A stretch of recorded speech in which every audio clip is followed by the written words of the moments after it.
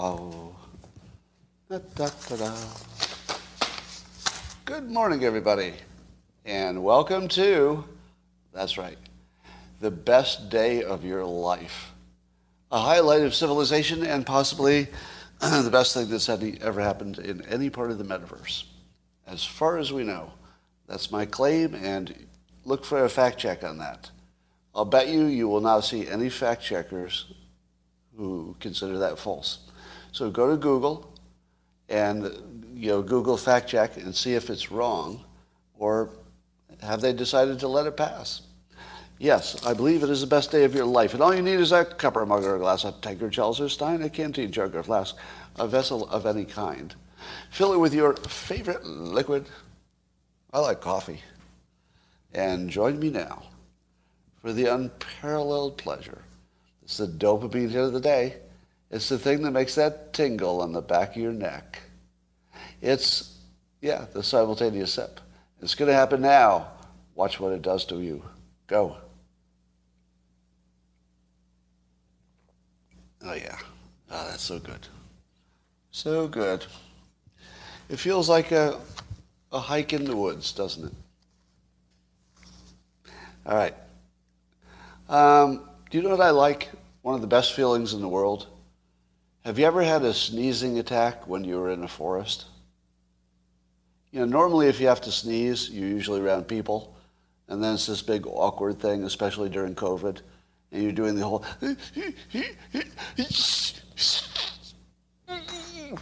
and then you spray yourself, and the entire experience is very unsatisfying. But have you ever been like completely away from everybody? You're just literally in a forest, and a sneezing attack comes on, and you just let it fly. You're just like, shit. How do you feel? You feel good. It's like one of the best feelings. There are very few times when you don't have to, let's say, respond to other people's social pressures. But a good sneeze in the woods, that'll set you free. You'll feel good all day. So if you haven't tried that, go try that now. Here's a question that I've been wondering. What is the exact ratio of fake news to real news? Fake news over real news. Do the math. What would be the proper ratio before you could be called a conspiracy theorist? Would it be 10%? Suppose 10% of the things you said turned out to be unfounded conspiracy theories. Would that be enough to call you a conspiracy theorist? How about 50%? How about 50%? Would you then be a conspiracy theorist? Suppose more than half of the things you reported or talked about, more than half. What if more than half of them were at least, well, let's say incorrect because of the context they're given? Would that feel like you should be called a conspiracy theorist? Well, I don't know, but the news today is that several of Alex Jones's company, I guess 3 of Alex Jones' companies have filed for bankruptcy. Now, this is actually a legal financial technique. It doesn't mean he's losing money. Some people will read it that way. But he's being called a conspiracy theorist by Bloomberg and CNN. And I'm thinking to myself, especially CNN, what is the ratio? Are they claiming that he's got a higher ratio of incorrect news to correct news? Maybe he does. I'm not even judging. I've never done the analysis, so I don't know. But it begs the question, doesn't it? What if both of them are squarely in the category of, well, that's a little conspiracy-ish, isn't it? Am I right or wrong that CNN pushed the Russia collusion hoax forever? I'm pretty sure they did. And I think there were quite a few hoaxes that they pushed as real. How many of the hoaxes that CNN promoted did Alex Jones believe? Yeah, what just happened to you right there? How many of the hoaxes that CNN promoted, and there were a lot of them, big ones, the drinking bleach hoax, the fine people hoax, the Russians' bounty on American soldiers hoax. I mean, it just goes on and on. But how many of those did Alex Jones say, well, yeah, I believe that story? How about none? How about none? Do you get any credit at all for being able to spot the other side's conspiracy theories? Right? CNN acts like they're the only ones who can spot a conspiracy theory. I'm pretty sure Alex Jones spotted a few on them. Pretty sure. And we're going to talk about somebody else who spotted some sketchy behavior on CNN in another segment. So anyway, so Alex Jones is responding, I think, because he lost some lawsuits, or one lawsuit, about the Sandy Hook story. So I don't need to get into that, but he made some claims that did not hold up, and some people proved that they were injured in court. They proved it anyway, at least to a jury's satisfaction. So he owes lots of money to people who claim to be victims of his so-called conspiracy theories, at least one specific one. And so when you file for bankruptcy, you're really just trying to give yourself protection against a big lawsuit or a big specific problem. It doesn't mean that he's cash negative or that he's losing money. It just means that he couldn't pay all of that money all at once, or he chooses to find some way to, weasel out of it. So it's more of a financial technique. The only thing we can know for sure is that he's not making so many millions of dollars that it's worth it to him to just pay a few million to make it go away. So we don't know exactly what his financial situation is, but don't assume that it's bad just because he uses this financial technique. That doesn't mean he's in trouble financially. Well, how about this? A Florida judge just put the kibosh on mask mandates. And at least the TSA, for example, is dropping them. And now Uber and a number of other places are dropping them, but they're not being dropped everywhere. So there are some cities that are keeping them on local mass transit, for example. And not all of the airlines have weighed in yet, but most of the airlines are going along with dropping the requirement. Can we take a moment? I mean, it's not over, but it's going to be. Because, the slippery slope works in both directions, right? Now we're heading back to something closer to normal. Now, I never believed that we would have to wear masks forever. Did any of you? How many of you believed? Yeah. Somebody, I'm seeing in the comments, I don't know if this is true, but somebody say it was a Trump-appointed judge. Was it a Trump-appointed judge that made that decision?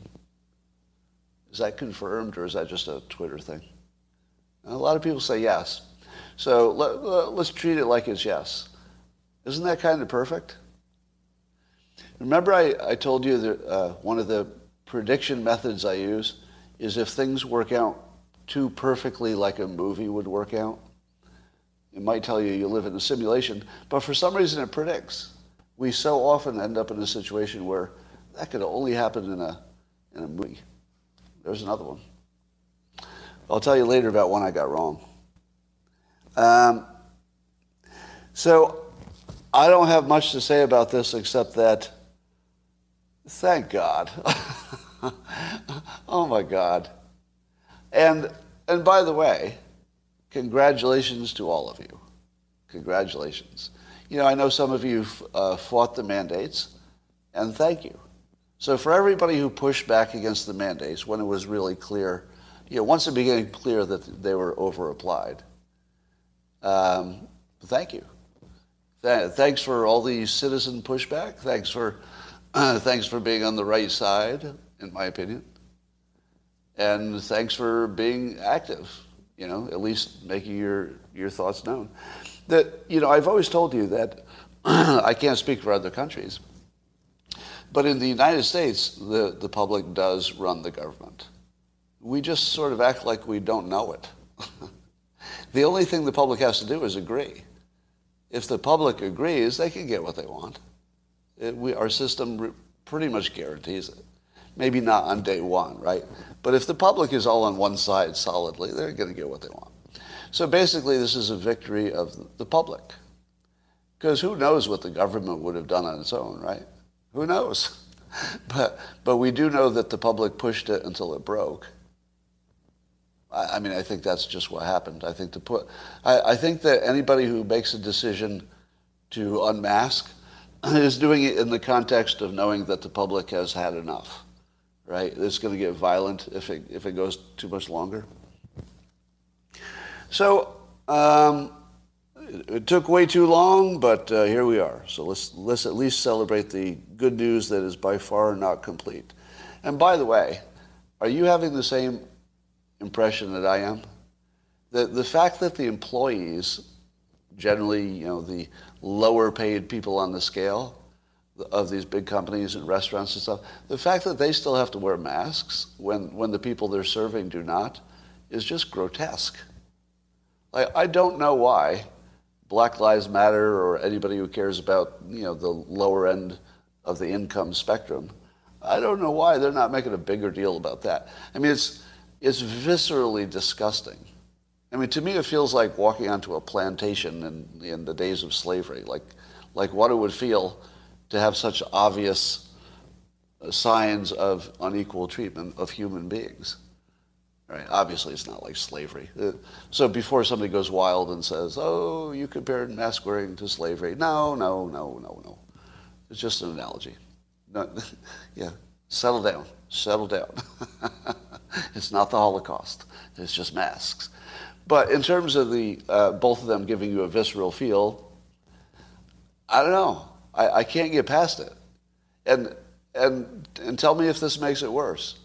If you say somebody who's black and underpaid and wearing a mask when you're not, doesn't it make you feel a little extra creepy? Maybe you shouldn't, because again, that would be a bigoted, right? It would be bigoted to have any opinion about the color of the person wearing it. But we're still primed that way. We're primed by the news, our own history of slavery, etc. So you do see it that way. At least I do. Like, it gives it that little extra, like, what the hell are we doing? Like, how do we allow it? How do the rich people allow it, honestly? Like, everybody should be complaining about that. The lack, I guess it more than other things shows a lack of consideration for other people in such a fundamental way that it's just disgusting. It's one thing if you say, I don't want to raise my taxes to give it to other people, because you can explain that in terms of the system works better if everybody has to look out for themselves if they can, if they have the ability. But this isn't one of those times. It's not like there's any larger system that's being supported by it. Nothing's being supported by it. It's literally just discriminating against people who don't have power. That's it. It's just power. It's an absolute, brutal, disgusting use of power. Anyway. So, do you all know who Malcolm Nance is?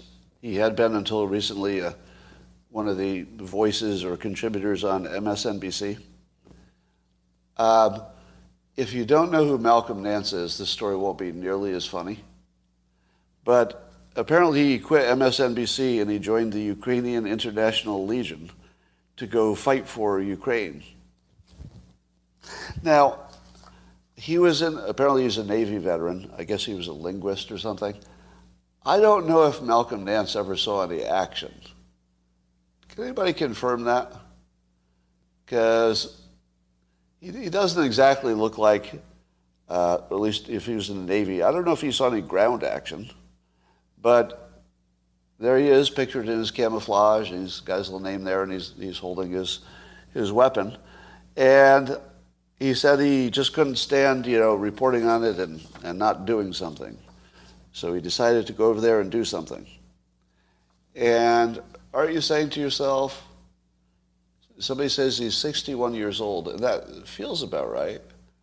What do you suppose it is he's doing over there exactly? I don't even know what to think of this. Now, the most logical thing to think of it is not that he's helping Ukraine, but he's maybe getting ready to write a book. He's trying to cash out on it. He's a fluffer, somebody says. Intel gathering? I don't know. CIA stuff, somebody says. I don't know. I feel like there would be a better way to do almost everything.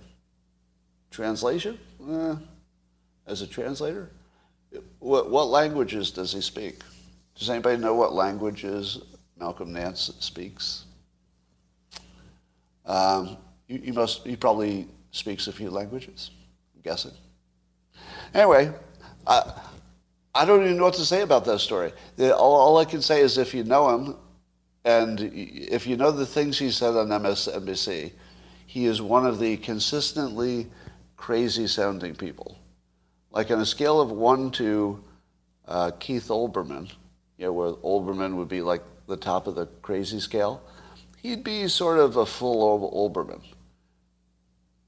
Some people would be like a half Olbermann, but he'd be like a full Olbermann. We'll talk about him a little bit too. All right. Let's see, what else is happening? Remember I told you that if you wanted to predict who's going to win in Ukraine, that the only number that matters at this point would be the number of Switchblade and other drones they have. And I said if they have enough drones, and presumably they could train people fairly quickly to use them. I don't know how long it takes to, if your life depends on it, how long does it take to learn how to use a drone? A day? I don't know. So 300 Switchblade drones are being sent to Ukraine. So how many Switchblade drones, these would be things which can hover over a target for several minutes, I guess, or half an hour or 10 minutes, whatever it is, and get a really good idea of what's down there before they dive down and destroy it. But they're suicide drones. So you get to use them once, but they're pretty good, but it's sort of one and done. So now they have the ability to make 300 Russian assets explode, including maybe some assassinations of generals or whatever. Would 300 successful attacks change the course of the war? I don't think so, right? No, it wouldn't even be like a dot. Because when the Russians do these bombing runs, aren't they doing thousands and thousands? By the time Russia's done, how many bombing runs will they have made? Like 30,000 or something? It's a gigantic number, isn't it? Because they're just continually going. So it seems to me that if the numbers we're looking at is hundreds, the low hundreds of drones, then Russia gets what it wants. Am I right? Somebody says they've done 1,500 missile strikes that Russia has. And the missiles are just being a small percentage of the blow-up stuff they're sending over there, the exploding stuff. All right.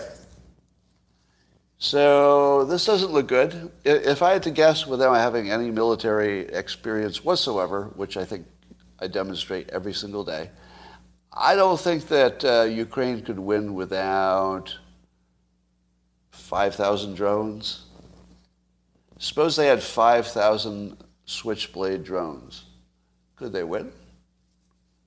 I mean, if 5,000 of Russia's more important assets blew up, I don't know. That feels like that would start to make an impact. If there were the right assets at the right time. Suppose they used all of them to take out their supply lines. Would they just rebuild them as fast as they were being destroyed so it wouldn't make any difference? Maybe. But I feel like you could stop an army with 5,000 successful drone strikes. No? If you took out the right stuff. Because remember, it doesn't matter how much stuff Russia has. It only matters how many of it you have to take out to cripple the whole deal. And that would be a much smaller number if you chose correctly. So somebody is pointing out that my military expertise seems to be limited to how I feel. And you are correct. But you agree with the basic idea, right? The basic idea is that some number of drones is definitely not enough, but some number of drones is definitely enough. And it's definitely not 300 drones is enough. I don't think you have to be a military expert to know that, right? That's definitely not enough. But is 5,000? Now, I don't know the answer to that question, but I don't know. I don't think anybody does, right? Somebody says, so you have no idea what you're talking about. Yeah, I do. I know it's really hard to stop a Switchblade drone, and I know that 300 is not enough. And I know that logically, some number would get you anything you want. So, I mean, that seems fairly straightforward. Now, of course, if Russia wanted to win badly enough, it probably wouldn't matter how many drones there were. They would just level Ukraine. All right, let's talk about this weird 5-year lag between Trump sounding crazy and Trump proven right. So I saw a tweet from Jim Jordan, Representative Jordan, and he said the CIA knew as early as 2017, 5 years ago, that the Trump-Russia collusion data was not technically plausible and was user-created, both of those in quotes. So those are based on the actual investigation. That's not just Jordan's opinion. That's what the investigation has turned up so far. And I thought to myself, I wonder if that rule of thumb will hold, that about 5 years from the time that Trump says something's bullshit, you find out that it was. Because here's some of the other things. When was it that Trump first said Germany would be hostage to Russia's energy policy? Around 5 years ago? Now, it's not when he first thought of it, but it's when he first said it in public and got mocked, let's say. Right, about 5 years ago. How about the idea of making the United States energy independent? Right? He was saying that around 5, 6 years ago. How about China being our biggest problem and needing to, get business out of there and be tough with them on business and stuff? About 5 years ago. How about all the noise he made about the border being important? About 5 years ago. Everything about crime, about 5 years ago, when he first started talking about everything. Basically, all you have to do is take Trump minus 5 years, and you can find out everything that's important and big.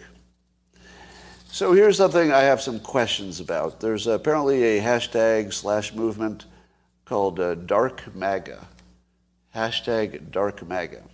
It involves themes in which Trump-related images are being treated as just red and black, scary-looking images.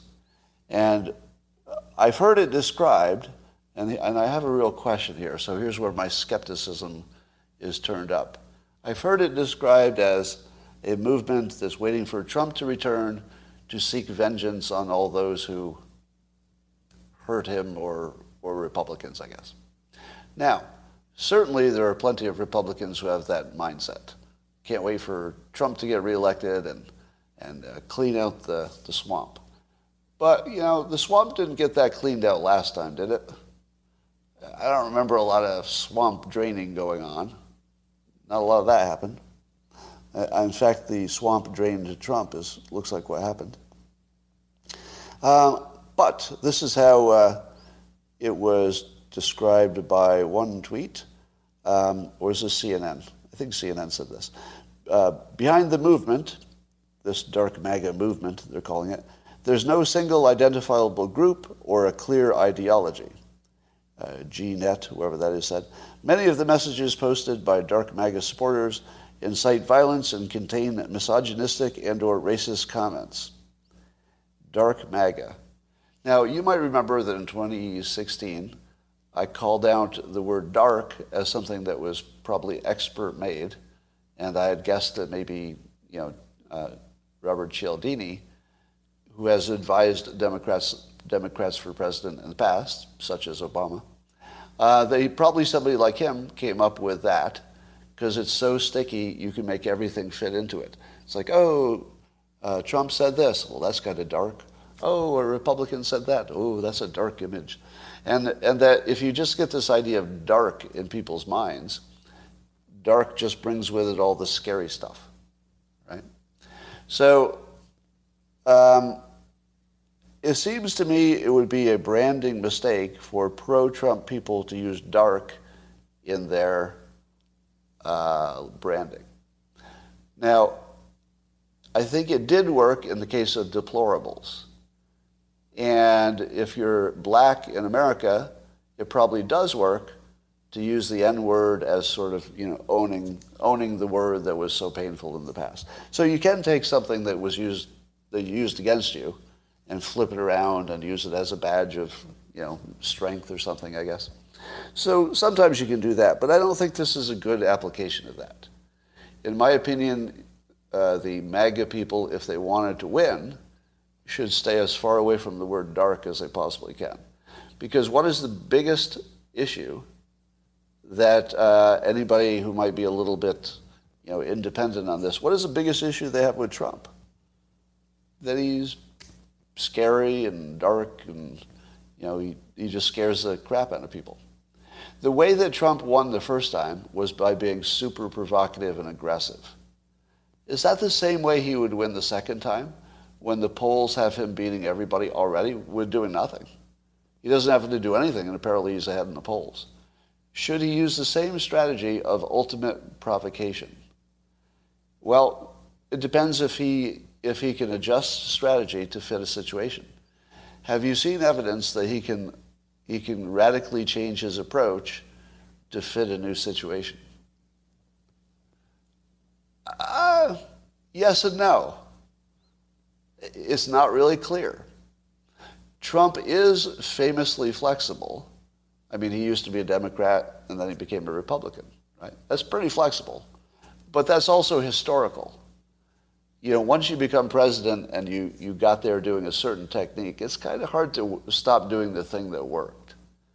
Even if you think it might be time to, destroy your old self to build a new self for the new challenge, you end up fighting the last war the same way.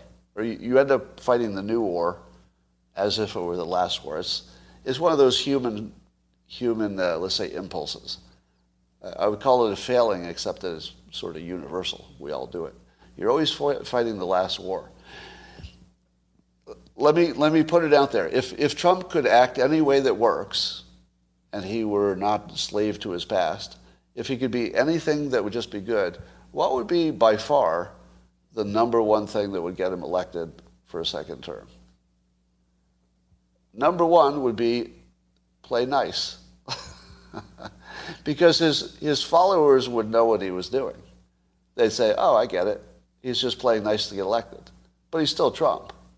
Once he gets elected, he's going to still do all the things he wants to do. But he could radically change the way he talks about things.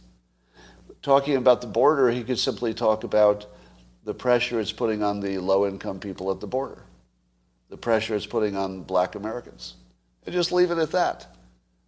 He doesn't even have to make a big deal about building a wall. He doesn't have to, because his case is already won. When he started out with the whole wall thing, in my opinion, it was brilliant persuasion because he was trying to make a big impact and draw all the attention to him on that subject, but he succeeded.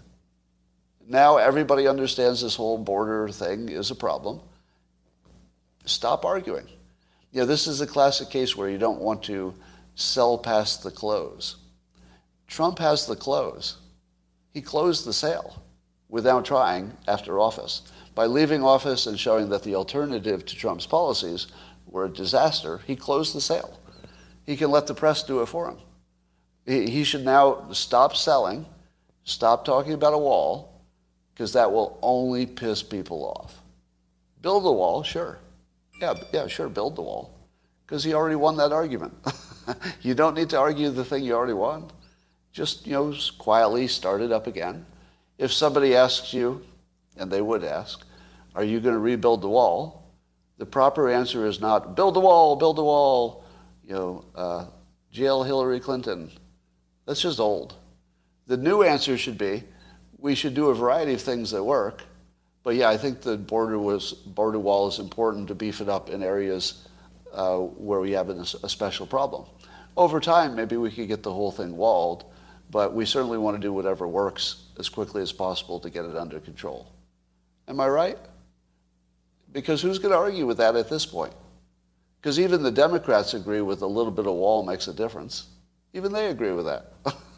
So just agree with the Democrats, say it's a huge problem, and everybody knows what you're going to do about it. They all know he's going to do the same thing he did last time. There's no mystery. You don't have to rub it in. You don't even have to make a big deal about how right you were, because it's just in front of everybody. They can see it. He would make a big deal about it. So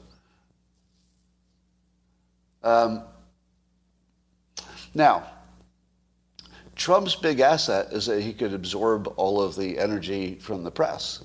So if he were doing that again, is that still the right thing now? Because I think he got too much energy, really. Maybe he could tone down the energy, and he was still out energy the other side by a mile. Well, here's another thing Trump was right on. So the murder rate in America is way up, but it's especially shocking in black populations. So the black American murder rate shot up 43% in 2020, so the beginning of the pandemic, and when there was a lot of Black Lives Matter stuff. So after the Black Lives Matter movement, it's stated a very clear intention to improve the impression of the value of black lives, and also to improve their situation and to make it, especially more than anything, especially safe in terms of the police and physical safety. But the outcome was exactly the opposite, and in a big way, that the murder rate just shot up, and the black on black crime especially is through the roof. It was Trump right that keeping the police well funded and doing what we used to do would be better than defunding the police? Probably so.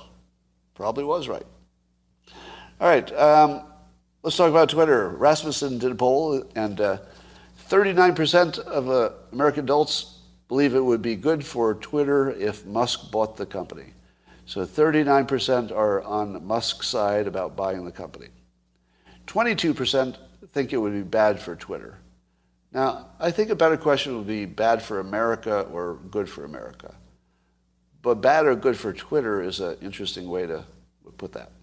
All right, but 26% think it would not make much difference if the richest man in the world, whose intention is to change the lever that moves all of free speech, which is really the operating system for civilization, 26% think that that wouldn't make much difference. No. Only the most impactful entrepreneur of our lifetime, who's got a stated goal of really, really changing things and already has his teeth into it, 26% think that's not going to make much difference. I mean, how much difference could it make if Elon Musk owns the company?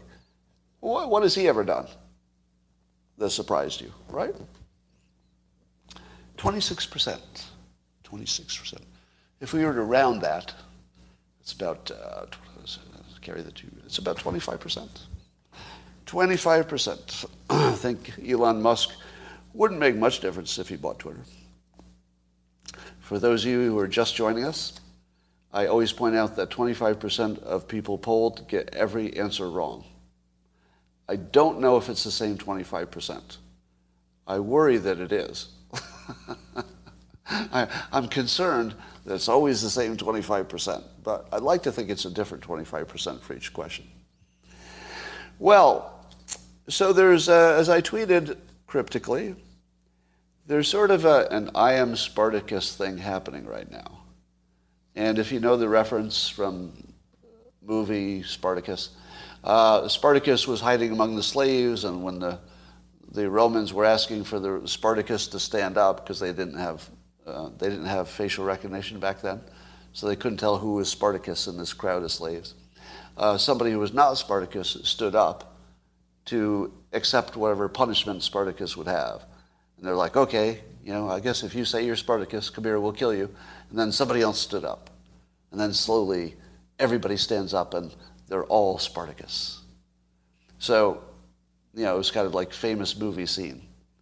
And I'm watching what I would call a subtle Spartacus movement in which people who have tremendous influence in society, but they're not elected. It's just people whose opinions are going to move your opinion more than other people. They're starting to emerge. I told you that Naval has just sort of very subtly weighed in and said, of course we're going to fight over Twitter. Of course we're going to fight. He didn't say what side he's on, because he doesn't. He famously is non-aligned, left or right. But do you think he's against free speech? Do you? Do you think he's against free speech? I don't think so. But the most surprising one, Jack Dorsey. It wasn't surprising that the news says that Joe Rogan is strongly backing Musk for buying Twitter. You weren't surprised at that, but interesting that it's a major story, right? Because Joe Rogan's influence and credibility is now so big that the fact that he endorses somebody for a specific action is national news. I mean, who else does that? How about Bill Maher? Bill Maher is also pro-Musk in terms of buying Twitter. Interesting, isn't it? I guess he's Spartacus too. So, but the most interesting Spartacus is Jack Dorsey, who on Twitter, of all places, has now insulted Twitter's board of directors for their competency. So there was a post by somebody else in which the user quipped that the company's early beginning was mired in plots and coup among its founding executives. And I guess Jack Dorsey liked that. But then he gets in a little back and forth with Brian Stelter of CNN. And he also talked about how CNN had faked a news report in Ferguson, and Jack Dorsey was there and watched it live. So he actually was there in person in Ferguson during the riot situation there, and watched CNN trying to incite some trouble to get it on camera. And I would imagine that's the sort of thing that changes you. So here's what's news about it. First of all, to have Jack Dorsey publicly criticize the board of directors of Twitter as the problem with Twitter, and somebody asked him, are you allowed to do that? And he said succinctly, no. Are you allowed to criticize the board of Twitter? No. And then he did it. It's I am Spartacus. It's basically a whole bunch of people who are just done. They're just fucking done. They're done with being gaslit by everyone, right? It's not just Fox News. It's not just CNN. It's just fucking everyone. Just everyone's gaslighting everyone. And there appear to be some very influential people who are just done. They're just done with that. So, yeah, I can't say this? Okay, I'm going to do it. I can't endorse this guy? I'm going to do it anyway. Bill Maher, I can't endorse somebody who's not all on the left? Well, I'm going to do it anyway. So there are some Spartaci, that's the plural of Spartacus, if you didn't know. So the Spartaci are starting to line up. I will add my own tiny Spartacus influence to say I'm 100% behind Musk buying Twitter, 100%. I don't have even the slightest reservation about that one. And I would argue that there's nobody really, really smart who disagrees with Musk buying Twitter. Or at least I haven't seen one. So I've seen people You know, I've seen Max Boot say it's a bad idea. You might see some people who are purely political say it's a bad idea, but you can't count that. They're just being purely political. But tell me, just show me somebody who's sort of not famously political, an independent thinker with an IQ over 140. It's a pretty high bar. Show me somebody who's has a history of independent thinking, an American, with an IQ over 140, who has any problem with Musk buying Twitter. I'll bet there are not many of those. I'll bet they're not mine. Let's take, Warren Buffett. I haven't heard from him. I don't think he's made any comment, right? I'm not sure he will. But do you think Warren Buffett, who is very clearly in the Democrat realm, do you think that Warren Buffett, if asked, would say it's a bad idea for Musk to take over Twitter? I don't know. He might make some general statements about, you know, billionaire control of the media or something, but I've got a feeling he would not be against that. I don't think anybody above a certain IQ with a history of independence, I'm not talking about somebody who's actually a politician, but people with a history of some independent thought, I don't think any of them are going to be on the other side. Could be wrong. We'll see.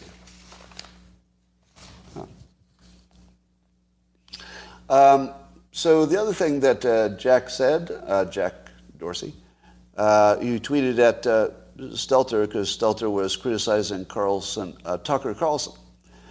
So Brian Stelter of CNN goes after Tucker Carlson in a quote and said, Tucker Carlson is always selling the same thing.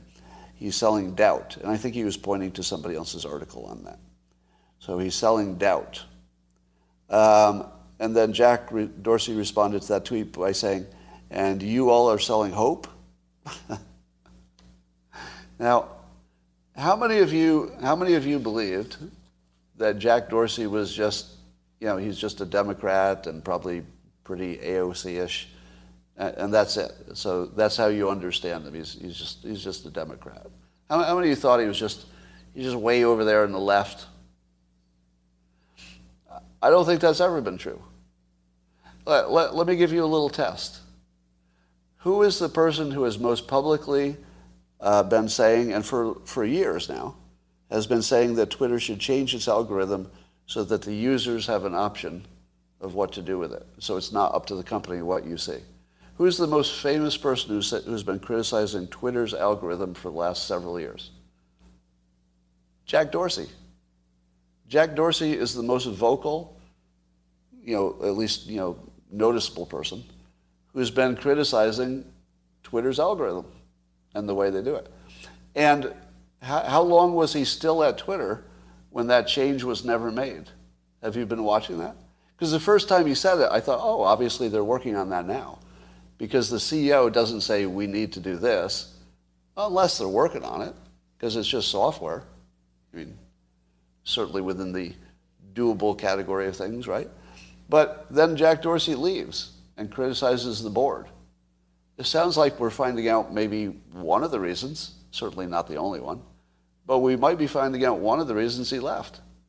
It might be that he had a problem with Twitter's free speech management and that he had suggested an obvious way to address it. Very obvious. The obvious way to address it is to let people choose their algorithm and just make it obvious what they get if they choose it. And he got ignored. Well, I don't know if ignored is the right word, but he was not successful in getting that at the company he ran, and then he left.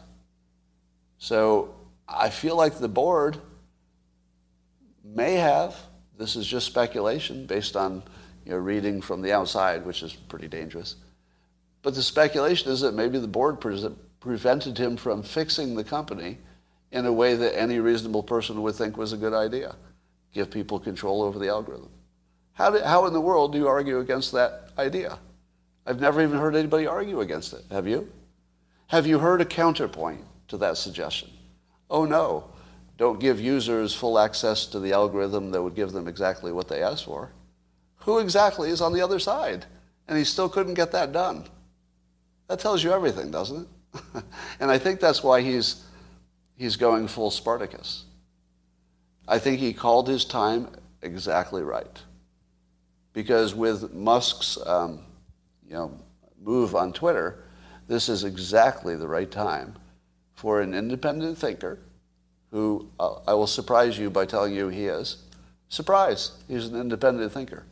And he called his timing perfectly. This is exactly the right time to do it.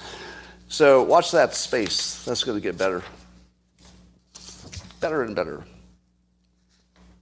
I love, as much as I don't like the Black MAGA meme, I suppose the people who are doing it probably just like the look of it. It's kind of awesome looking.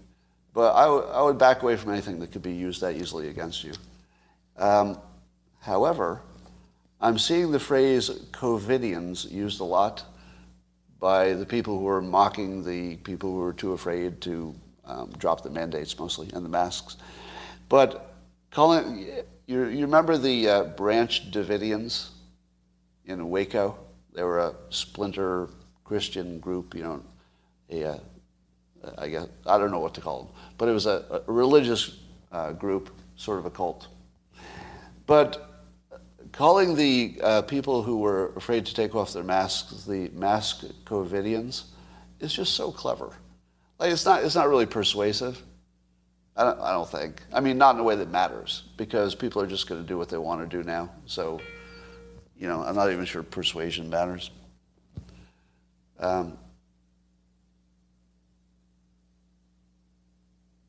Okay. So I'll just say that I love that branding, the mask COVIDians. All right, and that, ladies and gentlemen, concludes my prepared remarks.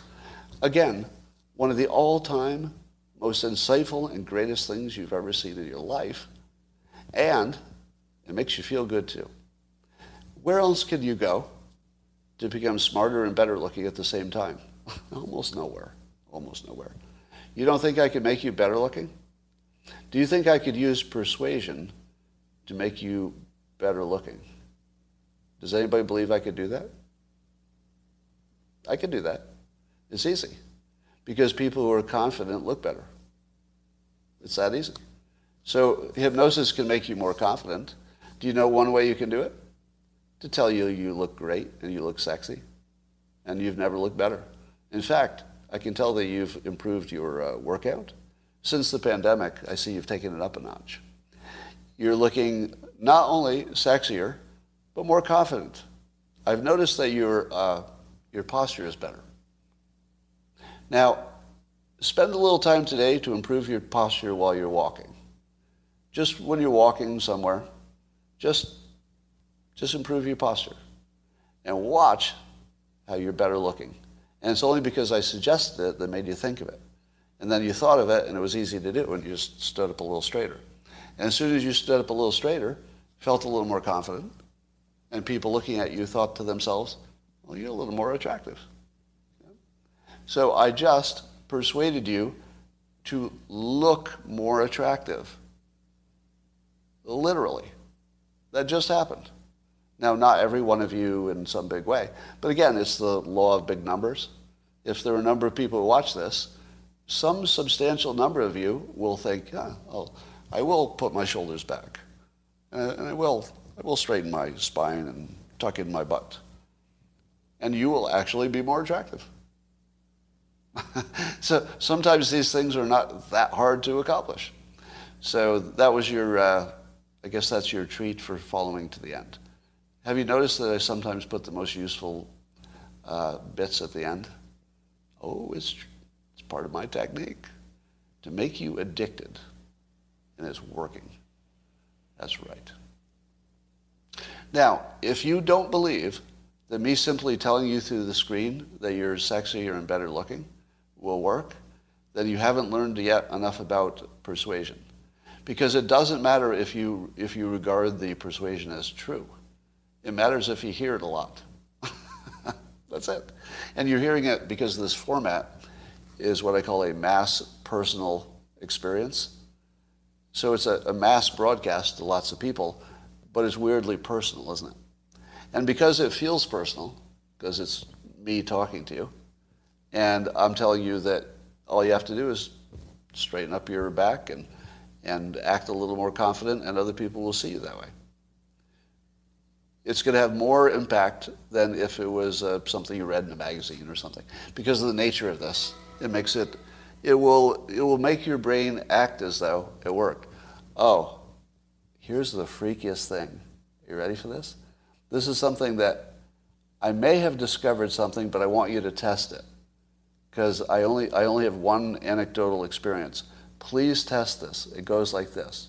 You have to sneeze, back to the sneezing thing, but you can't. Let's say you're someplace you don't want to sneeze. Last night, the cat was on my chest. I was really happy. He was kneading into the blanket and stuff. And I didn't want to sneeze and scare her off. And so I was trying to work her into the idea that a sneeze was coming by starting small, if I could hold off the actual sneeze. So I started this way. I went, achoo. And she didn't move. And then I went, achoo. She still didn't move.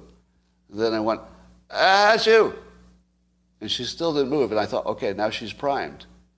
Because when the real one comes, it's going to be a little louder than that last one. But maybe she's now used to it as something that doesn't hurt. And the next one will be like, achoo. But you know what happened? My fake sneeze made my urge to actually sneeze stop instantly. And I said to myself, oh my God, I'll bet that could actually work. Here's the hypothesis. The hypothesis is that the sneeze is forming in your brain, not your body. And that if your brain was satisfied that you had sneezed, it would turn off the impulse. And I believe that my fake artificial sneeze turned off the switch to make me actually sneeze. So here's what I want you to test. The next time you have a sneeze coming and you're sure it's one that's going to happen, do a loud fake sneeze, assuming you're somewhere where you can do that. Just go, ha-shoo, and try to sell it, but it's definitely not a real sneeze. Watch what happens to the real one. If it turns off, it's going to blow your frickin' mind like it did mine last night. Now, I don't know if this could work for me again, and I don't know if it was just a coincidence, but I've never stopped a sneeze before, have you? Have you ever stopped a sneeze? I mean, the closest I've ever come is like the kind. But I stopped it cold. Like it was a definite sneeze, and it just, boop, gone. Somebody here says it works. All right, so you need to test that for me and I'll forget that I asked you to do it. So test it for me.